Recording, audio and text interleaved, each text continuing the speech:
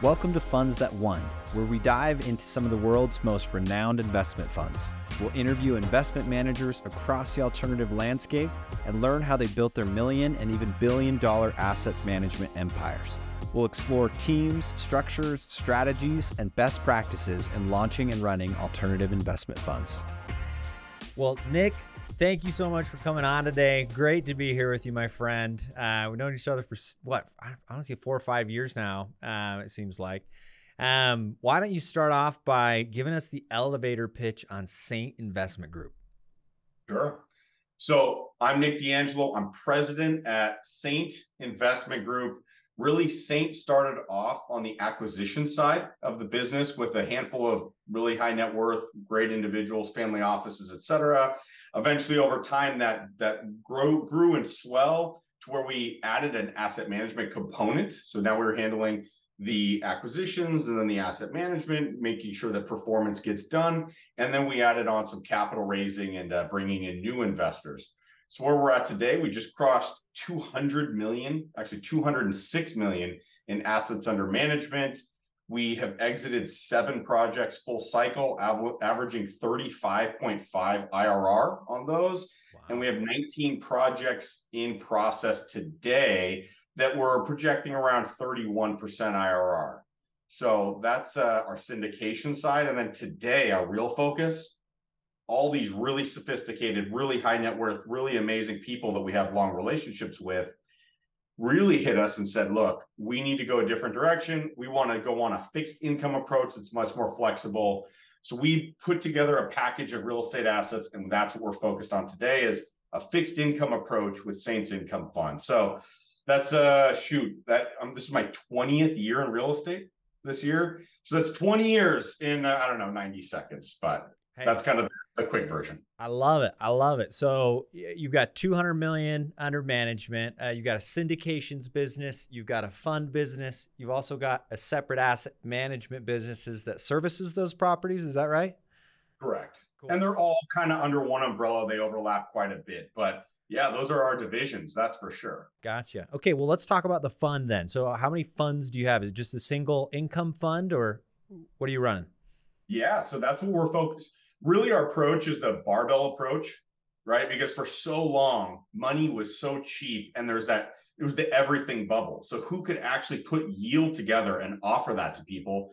And well, my background's acquisitions, particularly distressed. So we were pretty good buyers, right? So we focused on syndications because it was deal by deal. We could put people together at the same time. But really, the goal was to transition away from that more to the fund model, just for you and I have talked infinitely about that. And you're one of the biggest salespersons for saying like, Nic, knock it off and get on the fund side. And so we took that to heart and wanted to transition to that fund piece. So really that's kind of been the focus is making sure we can add value on that side a little bit bigger with a fixed income approach and the growth approach.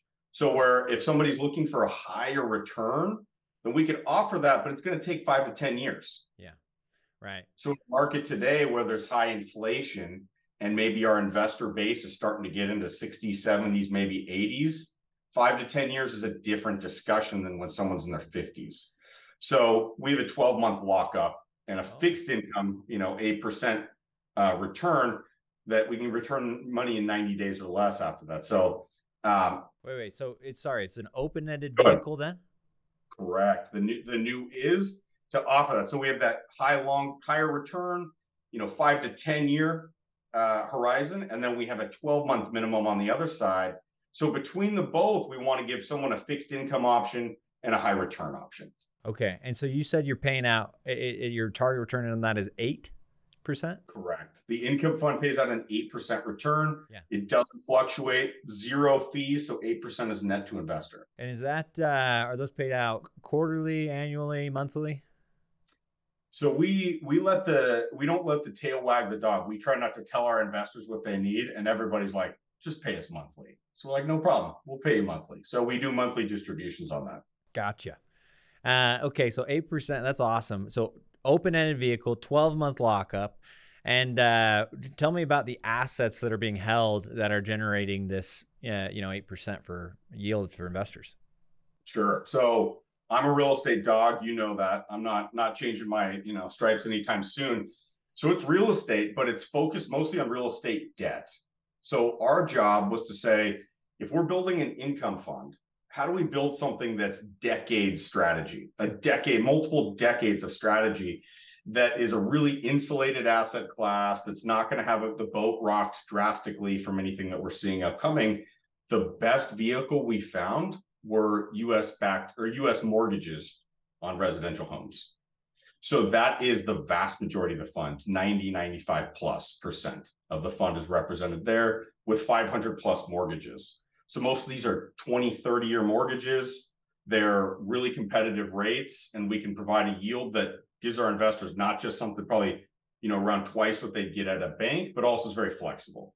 So that's the absolute best asset class that we found for an income fund model in real estate. Gotcha. So let's jump into the weeds there a little bit. So walk me through like where you're sourcing these deals from, how you're underwriting them, how you're evaluating them, how you're, from a liquidity, how you're managing liquidity on those. Let's fire away on it. Sure. Let's dive in, man. I love this. So my background's in acquisitions, like I said, and we were purchasing primarily distressed. And by distressed, mostly foreclosures. But we ramped up. And because we started off with residential, not enough zeros for our group. Our group at the time was saying, look, it's 2008, 9, 10. We have this chunk of cash, and there's more deals than we know what to do with in the market. So let's go after the bigger deals with bigger zeros and bigger opportunity. So when we started really taking shots at more and more and more, eventually working our way up to, mini weeks, 10 million a week that we were purchasing at the courthouse steps from banks. So, when you purchase that volume, you have a lot of banks that you have the attention of. They know that you have the cash. They know that you're good buyers. You're buying at the courthouse steps, like there's no, it's buyer beware. That's how easy that transaction is. So then conversations evolve. You keep in touch. What's on your REO list? What do you have coming up? And then we got interfaced with banks directly. So eventually they say, hey, properties are great, but have you taken a look at all these mortgages? And we're like, look, it's not our business model. That's not really where our head's at. We're kind of property guys. And eventually we took a deeper look. We took a deeper dive, found some that we liked. So started buying some over the years and found that we really like the assets. They have different advantages than owning the actual property, owning the debt versus owning the property. We actually found that we liked the residential mortgage market more. While we didn't like owning homes, we actually like residential debt more. So you speed up to today when our investors were saying, hey, we really need something more flexible. We don't trust the long-term market as it fluctuates with different rates and different inflationary pressures. So we want something shorter term. That was a good package to put 500 plus mortgages together into that. So that's really kind of the acquisition strategy in that side of the business is almost entirely relationship based. There is no CoStar or LoopNet or, large brokerage firm that has pocket deals or anything. This is direct relationships with banks because they have reputational risk that's far beyond anything in the property sector. So like, let's say, Link, you go out and you want to buy an amazing multifamily building from a fund. Hey, I want to buy this from an institution. If that institution sells that asset to you, they don't really have a lot of risk after they've sold it. As long as they didn't, misrepresent something. Once they sell you that asset, whatever you choose to do with it and whatever your group chooses to do, you're responsible and you're the decision makers and you get to choose. That's not debt. That's not residential debt. There's reputational risk where, let's just say Wells Fargo sells those mortgages to someone else. And then they just, foreclose on a bunch of people and do all kinds of below board things that are completely not appropriate. That usually goes back to Wells Fargo because their name is still on the allonges and assignments. And they're a bigger name than some no-name, company. So reputational risk in that space is huge. So that means that responsible relationships are even more important. So okay, so the bank doesn't want. I think it's important to explain this because banks Yeah. don't want to keep the debt on their balance sheet. It's a long-term liability, right? So if I go buy a mortgage, for, $1 million, they don't want to keep that, they don't want to keep that on their balance sheets, right? And so Absolutely. they are going to go and sell that debt off to you. Now, what happens if I don't make a payment? What happens if I miss a payment on my bond? Do I go and I have a conversation with Nick about that, or does the bank still warehouse that relationship? What does that look like? Love it. So, and I'll go inside baseball as much as you want on this because I love this topic a ton. Let's say that they miss payments for, again, not Wells Fargo, but a Wells Fargo, a top bank. Yeah. If they miss payments to that bank, this a long time has passed since the 2008 global financial crisis. Banks do things completely differently now. So how you said, I mean, you pretty much hit the nail on the head, is that they need to get non-performing or underperforming or sporadically performing debt off of their books. A big bank's job, especially in residential, most oftentimes they're really good at originating debt, producing debt, creating debt. Long-term servicing, they typically sell those off, whether they're performing or not. When they're below performing or semi-performing, it's a different tier that makes that loan non-compliant with Fannie and Freddie. So they can't package those into 20,000 loans at a time and sell them to another person or another large fund. So they have to split those off. And there's, a little scratch, a little dent here and there, because maybe someone's carrying 3-4 months of non-payment during COVID, right? The bank might have to foreclose on that, right? These are still COVID debts. Yeah. Whereas if they sell to a group like, Saint or many others, we can just call the person and be like, hey, what's up? Why isn't this working for you? Is it the payment amount? Is it that you just can't pay this balance off, but you can make your monthly payment? So we can do things like, reduce a balance and extend the length of the loan, or really drop a payment and maybe change the rate and move the loan out. So there's a few levers that we can pull that a big bank can't, that keeps the borrower in the house. I mean, again, our typical borrower has almost 40% equity, so they don't want to walk away. They're much more willing to make something work for everyone than try to stiff the bank in this case. Yeah. So, I mean, I can go deeper. Tell me where you want me to. Okay, so what about this though, Nick? So I picked up another property earlier this year at 5.37% interest rate. I timed it very fortunately. It was great. Yeah. Let's say, how are you able to capture a margin on my product? So I give the bank, I buy this loan.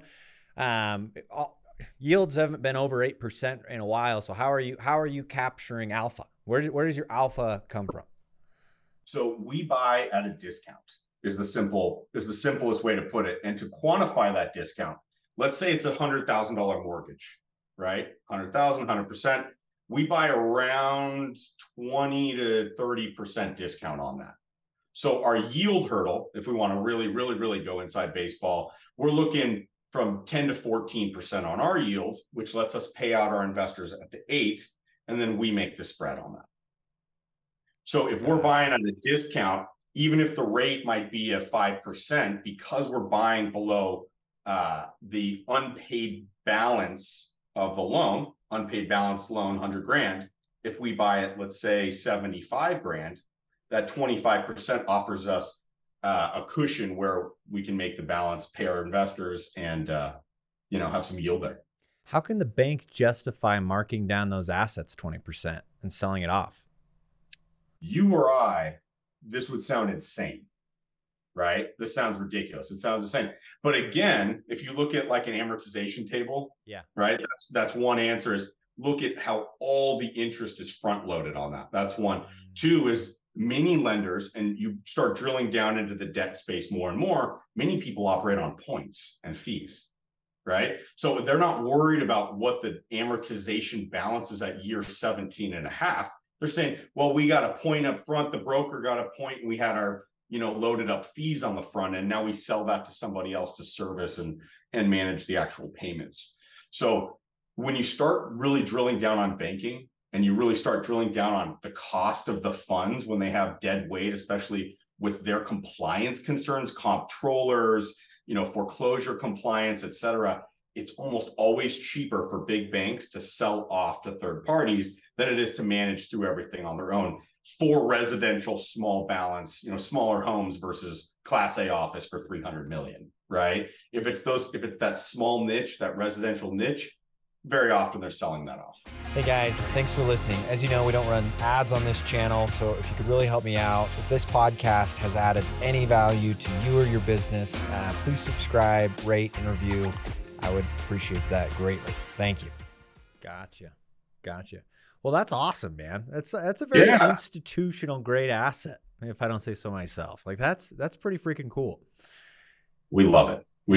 Yeah. I mean, I was just talking with a guy who runs a sovereign fund actually a few weeks ago. I was asking about what his target returns are, right? And he said, honestly, high single digits, right? These bigger firms, they just look for preservation of capital.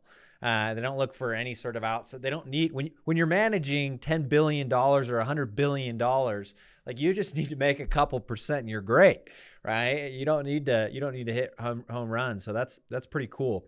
But Nick, let me ask you candidly. I mean, this asset was probably super sexy a few years ago, and the risk-free rate was a few bips, a few percent. But now we can go out and get a treasury at mid fives right now. Like, how do you how do your investors think about? How do you think about that? And what's kind of the defense there? Yeah, so I really like the question, and I think it's well put, right? It's a good thought for it. One is the likelihood of the U.S. government just completely defaulting is pretty low, right? So let's just to simplify numbers, let's say it's at 5% for a U.S. Treasury, just to simplify kind of the difference there. We have we have the benefit of having really sophisticated investors. Many groups, many funds, many, whatever investment groups are kind of concerned about that because they're worried about the sophistication level of investors being too high or that there's going to be some like they could go somewhere else thing. We know that the more sophisticated and the more educated our investors are, the more they understand our asset class and kind of where that fits in their portfolio. So let's take a 5 to an 8. Let's say they can get treasuries today at 5. 8% is 60% more than 5%. It's not 3, right? It's a 60% increase, right? And then when they go, well, what's your fee structure, cowboy, right? Have no fees. 8% is net to investor. They go, okay. It clicks in differently, right? It fits a piece of a portfolio where that 60% increase from 5 to 8 is much different than say, well, it's only, 2-3%, right? Like, how much different can it be? They know, they're sophisticated guys with long track records that if you extrapolate that 10, 20 years, the trends get trends go very different directions, right? So that's one. Two, then they have to say, well, how legit are you guys? Are you going to pay your bills? Right? And we go, sure. We're going to send you our backup showing we've never missed a distribution. That includes during COVID. We've never now returned funds to someone who's asked for them back. So they go, okay, good track record. And they go, well, what about the underlying assets? Our residential mortgage is going to fail. I keep seeing all this stuff in the headlines about all these housing crisis and problems. And then you dig into the economics of real estate debt and single family, which is all those housing issues are for a minority of the market. I believe the most recent number I saw was between 80 to 90% of U.S. mortgages are 3 and 4%. Wow. So think about that, Link. Okay. So all the crap we're seeing in the headlines about how bad housing and it's a crunch and is it a bubble and all the, crazy opinions and all the different, that's like 10 to 20% of real mortgages. 80 to 90% is completely unaffected. So when we send them, hey, here's the real data, here's the other half of the media that they're not covering, here's our track record, it's a much different sell. We pay 60% more than a 5%. We have the track record, we don't miss payments, we're really conservative. And most of our investors, that tracks really well. Gotcha.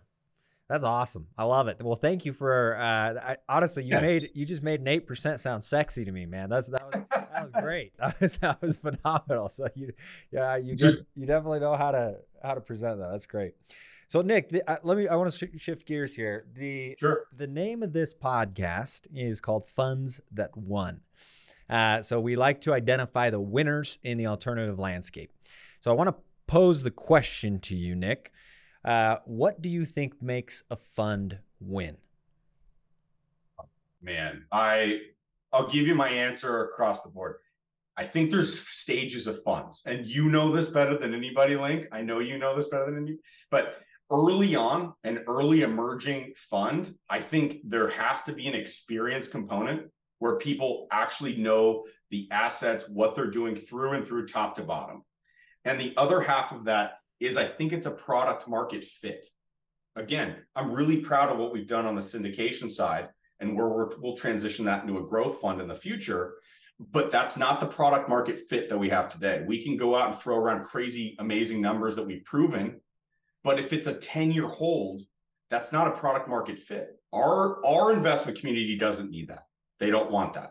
They don't want the higher returns for the longer hold period.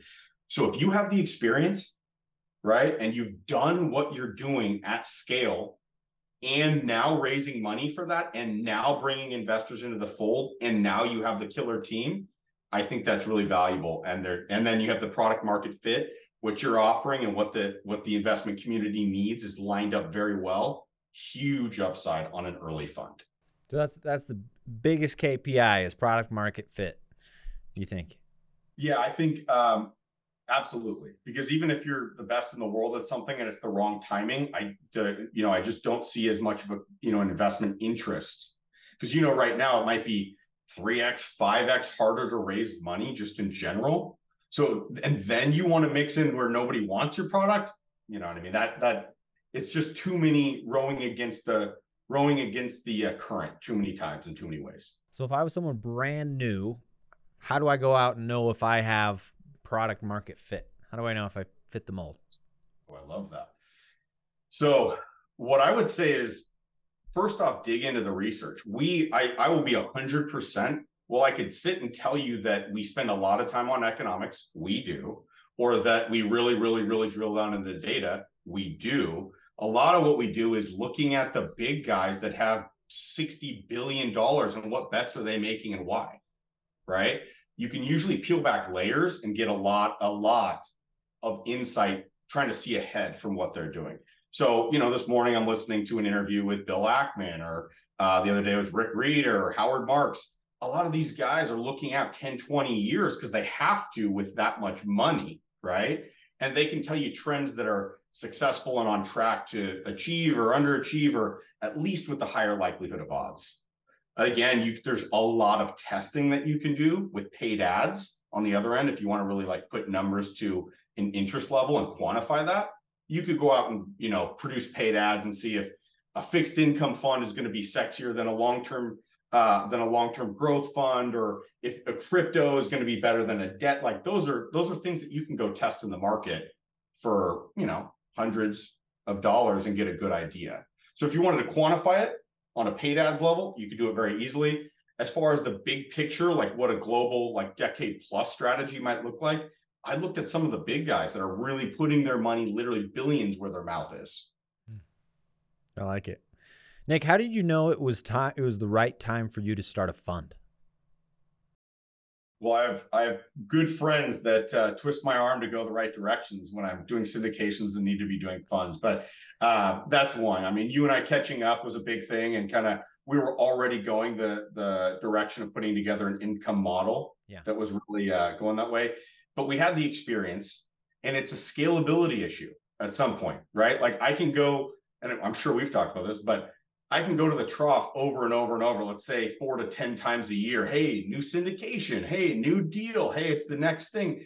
At some point, you actually tap your audience out. You tap your investor base out in a way where they your volume gets turned down and the attention on the next thing. It's too hard for them to differentiate. Whereas if a fund, early funds have, at least in real estate, early funds have the issue of trying to explain this blind box, hey, what properties are we buying? How are we doing it? What's the strategy? It's your first fund. How do you do that? I think the advantage there is having a very tight buy box. So you say, we don't have property addresses 123 Main Street, but this is what we're going for. This is what we're pursuing. And we have a track record of doing this in other ways. If you can communicate that to investors in a way where they fully trust you and fully understand, then the scalability of a fund is no question infinitely bigger than doing deal by deal. The scale's there. The financing is more interesting. The bank relationships are more interesting. There's great groups that have done syndications up to the multi-billions, but I don't know any that have done it at the tens and tens and tens of billions on a syndication level, right? Yeah. Maybe 5 billion, not 50, right? Not 500.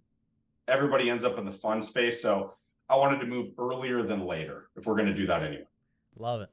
Well, Nic, why don't you insinuated at this earlier, talking about introducing, opportunistic products into the future, but, paint me a picture. What does Saint Investment Group look like for the next 5 or 10 or 20 years? Like where do you see this business going? So the amazing thing about the fund space, the long-term investment space is that we can make bets on a longer term basis. I think economics, you and I were kind of talking about that before. We let the economics guide us on a lot of the big decisions. So here are our big bets for the future and what we think is going. Early on in real estate, we did a little bit of everything asset product type wise. What we found is we absolutely only are interested in things that we're top tier at, like literally top 1% of 1% can compete with the best. So we really like the debt side. We want to keep an income approach and an income investment model, an income fund available for people at all times. So that's one side, is giving them the flexibility and a fixed income product. On the other side is putting together more of that growth fund approach. Again, we're really proud of our numbers. So what would I bet on for 10 to 20 years? Right? That's the real question. No, growth sounds great, but if you read any headline right now, what is it? Commercial real estate's, down the tube. The apocalypse of commercial real estate, all these horrible headlines. So what would I bet on for 10 to 20 years? Well, we're really good at industrial. We're top tier at industrial. We really truly understand the drivers. We've pulled great returns out on that. My bet is only several markets in the US, but I'm betting on those. I think right now, my crystal ball, what it would say, I don't have one, can't, whatever, not financial advice, whatever. I would say that my bet is industrial real estate in the US for the next 10 plus years. I really think like 20, but conservatively 10 plus years is what we're looking at. That's the next big investment opportunity, right? That what you're saying? Oh yeah. Yeah, we've been doing it for a number of years. I think it has a long road ahead. As the world shifts away from made in China and we start looking at what the next steps are, is it made in India, made in Malaysia? Is it made in Mexico, made in America, right? Industrial plugs in well with all of those. So the import-export, we invest in import-export markets. Southern California, the Port of LA, Port of Long Beach, parts of Texas has a lot of shipping, has a lot of infrastructure that distributes away. Manufacturing, if it's made in the US, where do you produce those? It's industrial properties. So we have a big bet on that, on the economics of the US and the strength of the US. So that's where our bet is on the growth side, is putting together, longer term deals in the investment or in the industrial space. Hey guys, so if you want to learn more about investment funds, how they work, how they're structured, if you want to become a fund manager, how I became a fund manager, visit our YouTube channel for more free value. The link is in the show notes. Thank you. Yeah. So, let's just touch on that briefly here. Some of the characteristics, that are different between an industrial asset versus a multifamily. Like, why would I want to do industrial? Like, maybe explain industrial to somebody who doesn't even understand it. Sure. So simply put, industrial are, large warehouses, more or less, that have, a bunch of different uses and applications, usually very large footprints, usually very sturdy builds. So very commonly today is concrete, literally poured into slabs and tilted up and put together to create a concrete tilt-up building, right? Wow. Usually you're looking at, I love that investment type. It's amazing. And while I like multifamily, and while I have concerns about other parts of real estate, industrial for us lets us bet on more of economics directly. Lets us bet on businesses directly. So the big subsectors of industrial are going to be heavy industrial, maybe more manufacturing or fabrication, or light industrial, more distribution and warehousing and logistics. So if you break it down further, we're more of a logistics landlord group. We focus more on the logistics side. So we're going to be closer to things like ports with huge imports into the US. It allows them to store huge amounts of that and distribute throughout the US. And I'm really bullish on the import-export, the US strength relative to the rest of the world, and the US economy compared to others.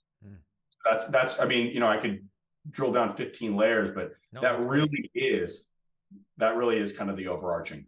So from getting from 206 million under management to billions or tens of billions of dollars, you think that industrial is going to take you there, huh? Industrial has the nice ability to have a lot of really high value assets. Yeah. We typically focus today on the, let's say 15 to 20 million on the low end to like the 50, 60 million on the upper end. We really like playing in that just sub-institutional, but above mom and pop space. That's kind of our, but hey, you kind of hit it early on that as money increases and scales and all those things, you just have to place more money. Yeah. So 2% starts sounding a lot sexier than somebody who's on a different phase, an earlier phase. So there is scalability like that in industrial, where other assets might not have that as much. Multifamily definitely does, right? Office does, but there's some big concerns there. So where else would we go? Industrial is a good bet for us. No, I love that. The debt side is infinite. Guys with billions under management in just debt. So between those two, we think we can get there 100%. Well, I'm just going to reemphasize something you just said because I love it so much. Like the larger you get in your AUM, like the harder it is to generate a multiple on capital, right? To generate a 3x on 30 million is way easier than generating a 3x on 300 million. And generating a 3x on 100 million is way easier than a billion, right? Like it literally gets incrementally more difficult to produce multiples. So those are the pains of growth in the asset management business, right? That's exactly right. Nail on the head. Nick, what would you say to somebody who is just starting out, just getting into this mold? What's something you know now that you just wish you knew when you were just starting out? Oh man, what I would tell them is you have to get into a position of I started out in a larger circle of really successful people. So that's one side, is they need to be insanely resourceful, because they're not going to have, no matter how much time you put towards something, which you'll have to work your butt off, right? And no matter how smart you are, which you do need to be smart and learn very much, resourcefulness and finding where the leverage points are for these people, right? The people you want to be around, your investors. What are the buttons and what are the levers to pull that take it to the next level? So what I would say is get around as many people who are doing something better and longer and more experienced than you is one. I'm part of probably a dozen different entrepreneur groups, various niches, entrepreneurship in general. You got to plug in. That's non-negotiable. Two is there is so ridiculously much information out there right now that wasn't out there 20 years ago. There are, Link, you personally, right? Just what you put out or what I put out on my stuff or what anybody puts out on their niche information that wasn't around previously. So somebody's finding strategic content. They're around people that are day-to-day doing what they're trying to do. I think they can glean a ridiculous amount from there. And then it's getting feedback step by step on their models. I still do that, right? Am I missing something here? Am I presenting this correctly? Is my strategy sound, right? My friend group, thank God, has improved over the years. I pay a lot of money to be around bank CEOs and fund managers and other really successful people where I go, my theory is this. This is what we're planning. This is what we're plotting to. Tear this apart and tell me where I'm dumb or where I'm really smart, right? Tell me the goods and the bads.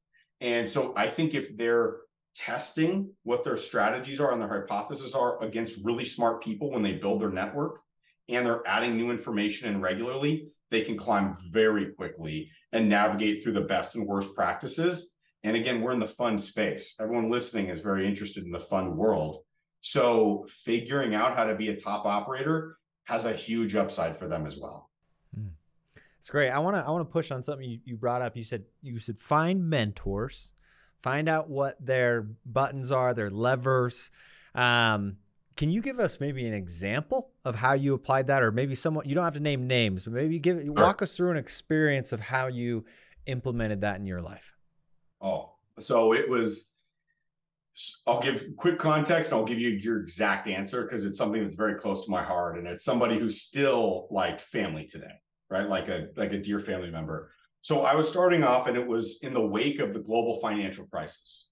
So for those that don't remember, this was the hiring process. Hey, I'd like to work for you. We can't even afford people that are non-salaried, meaning if commission only, we don't even hire we don't even hire commission only people right now. We can't even afford the phone lines for the commission team. So you want to work for us? Absolutely not. Hiring was at a standstill in finance. So I'm like, well, I'm too young to have any real experience.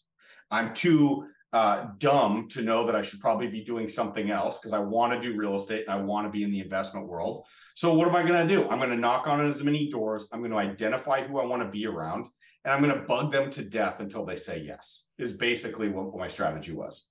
So what I did was I realized very quickly, I took one of the guys out to lunch. He was a friend of a friend of a friend that I I just said, please, like, I'm a college student, or I'm in the middle of college and I want to be doing what you're doing. I'll help add value however I can. Can I just take you to lunch?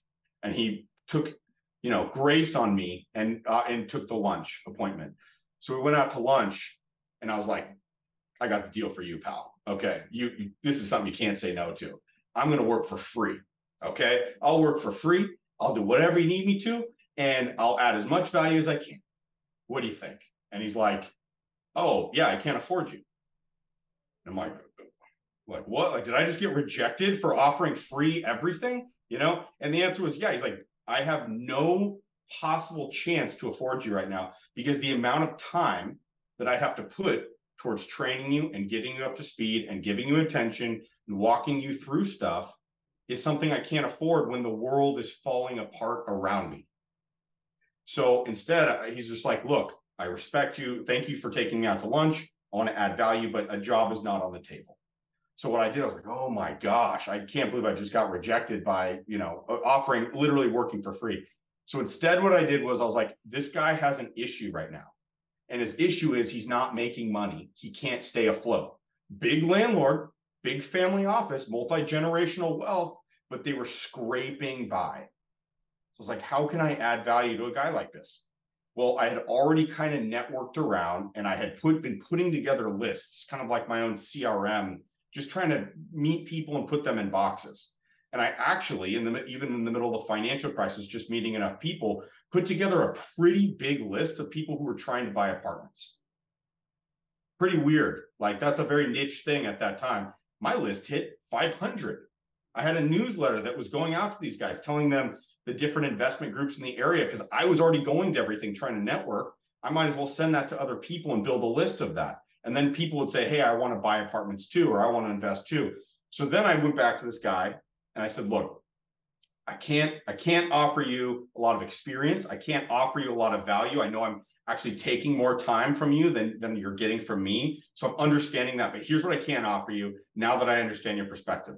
Here's a list of 500 people that want to buy apartments in the Southwestern US that are, looking for multi-million-dollar apartments. You have a brokerage part of your family office. You have a brokerage portion of your business. They can call this list of active people that want to buy right now, and they will buy apartments, and you can get the brokerage fees. That's income today, right? That's all I can offer. These people are engaged. They're on my newsletter. They're going right now. So I literally had to barter my way in. He's like, okay, your desk is going to be in like a hallway and people are going to bump into you, and just don't drink too much coffee, and I can't get you your own phone number. And it was like, and I was just like, that's fine. Just let me in. Just let me in the family office that has success in the past. And so he ended up being a dear friend, and we became extremely close. And he's just like, you son of a gun, I don't know how you convinced me to take a kid with no experience in at a time like this, but they made money off of my list, and I made infinite amounts of experience just being around this guy. Became like family to him. Was at his daughter's wedding. I mean, he told me that we've been like family, and we've kept in touch. So he's still very close to my heart. I'm incredibly thankful for the opportunity he gave me, but I had to work my ass off and barter my way in, to be clear.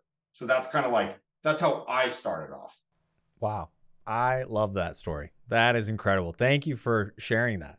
What an incredible story of getting your foot in the door, and look at you now, man. That's awesome. He's a great guy, and it's out there. Yeah. Even big companies, they like making money. They like doing things in better ways. They like progressing. And when someone's young, they have fresh perspective more than they think, especially in how advanced technology is today and how smart younger generations are. You can, if you're younger and you're starting off and you want to do this, you can add value to other people. You just have to be creative and find their leverage point that adds the most value. That's all I can really say on that. I love it. I love it. Nick, as we wrap up here, I want to ask a few questions on the personal side of your life. Any habits that you feel like have attributed to your success, either personally or in business? Absolutely. So I'm big on health. I'll say that. And in most previous generations, I don't think health was as much of a focus for people, right? It was like 14-hour days, chain smoking cigarettes, coffee for dinner, right? And health is a big thing for me. I'm always needing a new mountain to climb in anything I'm doing. So I'm powerlifting right now. That's been really fun. I'm trying to hit some goals there. And then the other side is the education side is endless. I have to, for me to give my team the strategy and the direction and the best that I can offer them, I need to have the best information possible too. So I'm very clear on that with myself. I'm very clear on the standard that I want to set for our company and our growth being a core value for us. So I'm reading constantly. I'm finding ultra crazy niche information and digging into economics and digging in with fund guys and seeing different models and how we can apply that. And always trying to find that new information has been, you can test it and you can discard what doesn't work. But when you find something, even if it's 1 out of 100 ideas, and it's a really good idea, it's exponential growth and it's exponential value. So making sure I'm always digesting the newest and the best out there. Love it. How do you make time for both health and reading? How do you structure, gosh, that's what I run into. I mean, we were just talking before this podcast started. We had children like a week apart from each other. I had my first, Nick, you had your third, right? Yeah, your third. So how do you make time for family and work and also fitting in the health and reading? And so what do you do? Yeah, it's a big question that I've spent a lot of time on. There's not a perfect answer. I'll start with that. I'll just share what I've figured out as the best balance. For me, one is my lady is like all in. She fully gets it. And so our division of like who does what and how it all works together and how we support each other is like streamlined completely. And it has to be that way. It has to, right? For home to work and for her not to go insane with 3 kids, right? Because that's a lot to ask. 3 kids and we have 3 boys. So I don't know, do with that information what you will. But she has somebody full-time that helps her. And I work really hard to make sure that we're successful and have enough money coming in to have somebody to support her so she doesn't go insane, right? On the other side is schedule-wise, dude, I work weekends. I work many weekends. And her and I understand that. And our give and take is that we travel plus or minus every 6 weeks. We try to get away, not just her and I, often with the kids, and to get out. And I take 2-3 days of uninterrupted every handful of weeks. That's one. 2 is I take 1 day off a week, completely uninterrupted with the family. Sometimes it's with the larger family. I have a very large family. Sometimes it's just our family. Yesterday, we sat outside and ate Chipotle in the sun and played soccer, right, for a whole day. And it helps me unwind. Most of the time during the week, I'm working crazy hours. I try to carve out an hour a day with my kids, uninterrupted, phone in a drawer, and do that. Sometimes it happens, sometimes it doesn't. But making sure I'm always at the big things. We take vacations every 6 weeks. Usually it's very local, very mellow, but just away from home. And then my girl and I just being really on the same page with stuff has been really the big difference. That's phenomenal. I love that. On the flip side of things, do you have any business or personal pet peeves? Things that just drive you crazy that people do? Yeah, I'm always shocked when people are bad schedulers. Bad That's scheduler. yeah. So it's like, you and I, even to be able to carve this time out, Yeah. it's like a lot of going back and forth and aligning calendars and doing all that. But that's because you're busy and I'm busy. That's a good thing. Yeah. That's a good problem. When people are not efficient at that, I'm like, you don't do this often. You know what I mean? Like your schedule's not that crazy. You don't. So it's really tough when people haven't navigated a lot of things. So that's one. And then Wait, before you move on, do you yeah. use so you have a personal assistant, right? And that's probably where you do everything, right? Is that the problem solver for that? Oh yeah. So as far as that goes, we just take initiative on everything. On our side, I have a personal assistant. She's amazing. She's a killer. She's fantastic. And I just say, you book everything. You know what I mean? Like, you take the initiative, you follow up, you confirm things. Don't assume that someone else is going to be equally as on top or as organized. Yeah. You are, Link. Most people aren't, right? So that's how I guide, that's the directive I give her, is you initiate everything, you organize everything, you invite to all the calendars. So Gotcha. that has been the absolute game changer. I do that for family also, by the way. So, I have a very large family. Every weekend is multiple things.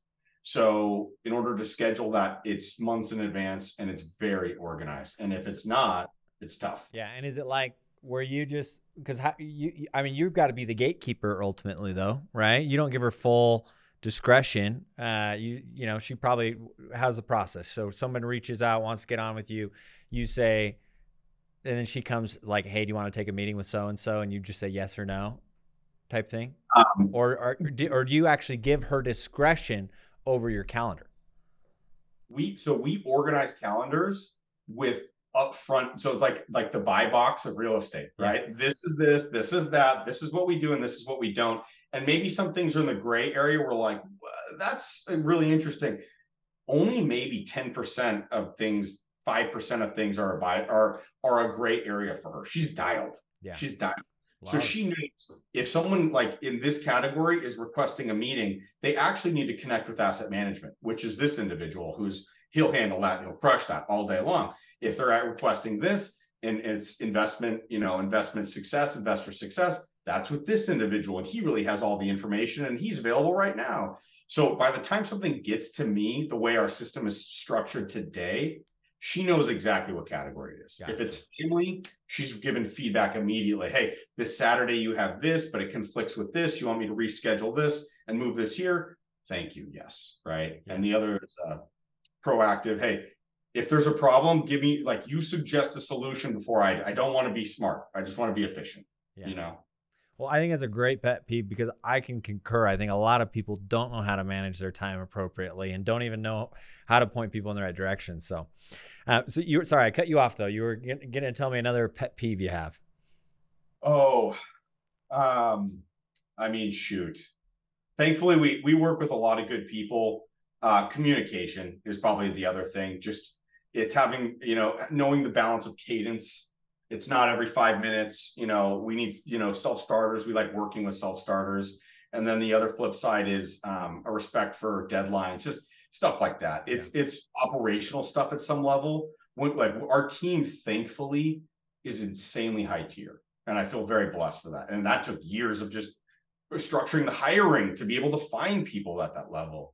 But once you're dealing with really top tier people, it's being able to get out of the way when get them on track and then get out of the way kind of thing. Yeah. You can set performance objectives, you can meet with them and set realistic goals and where we can interlock a lot of KPIs with others.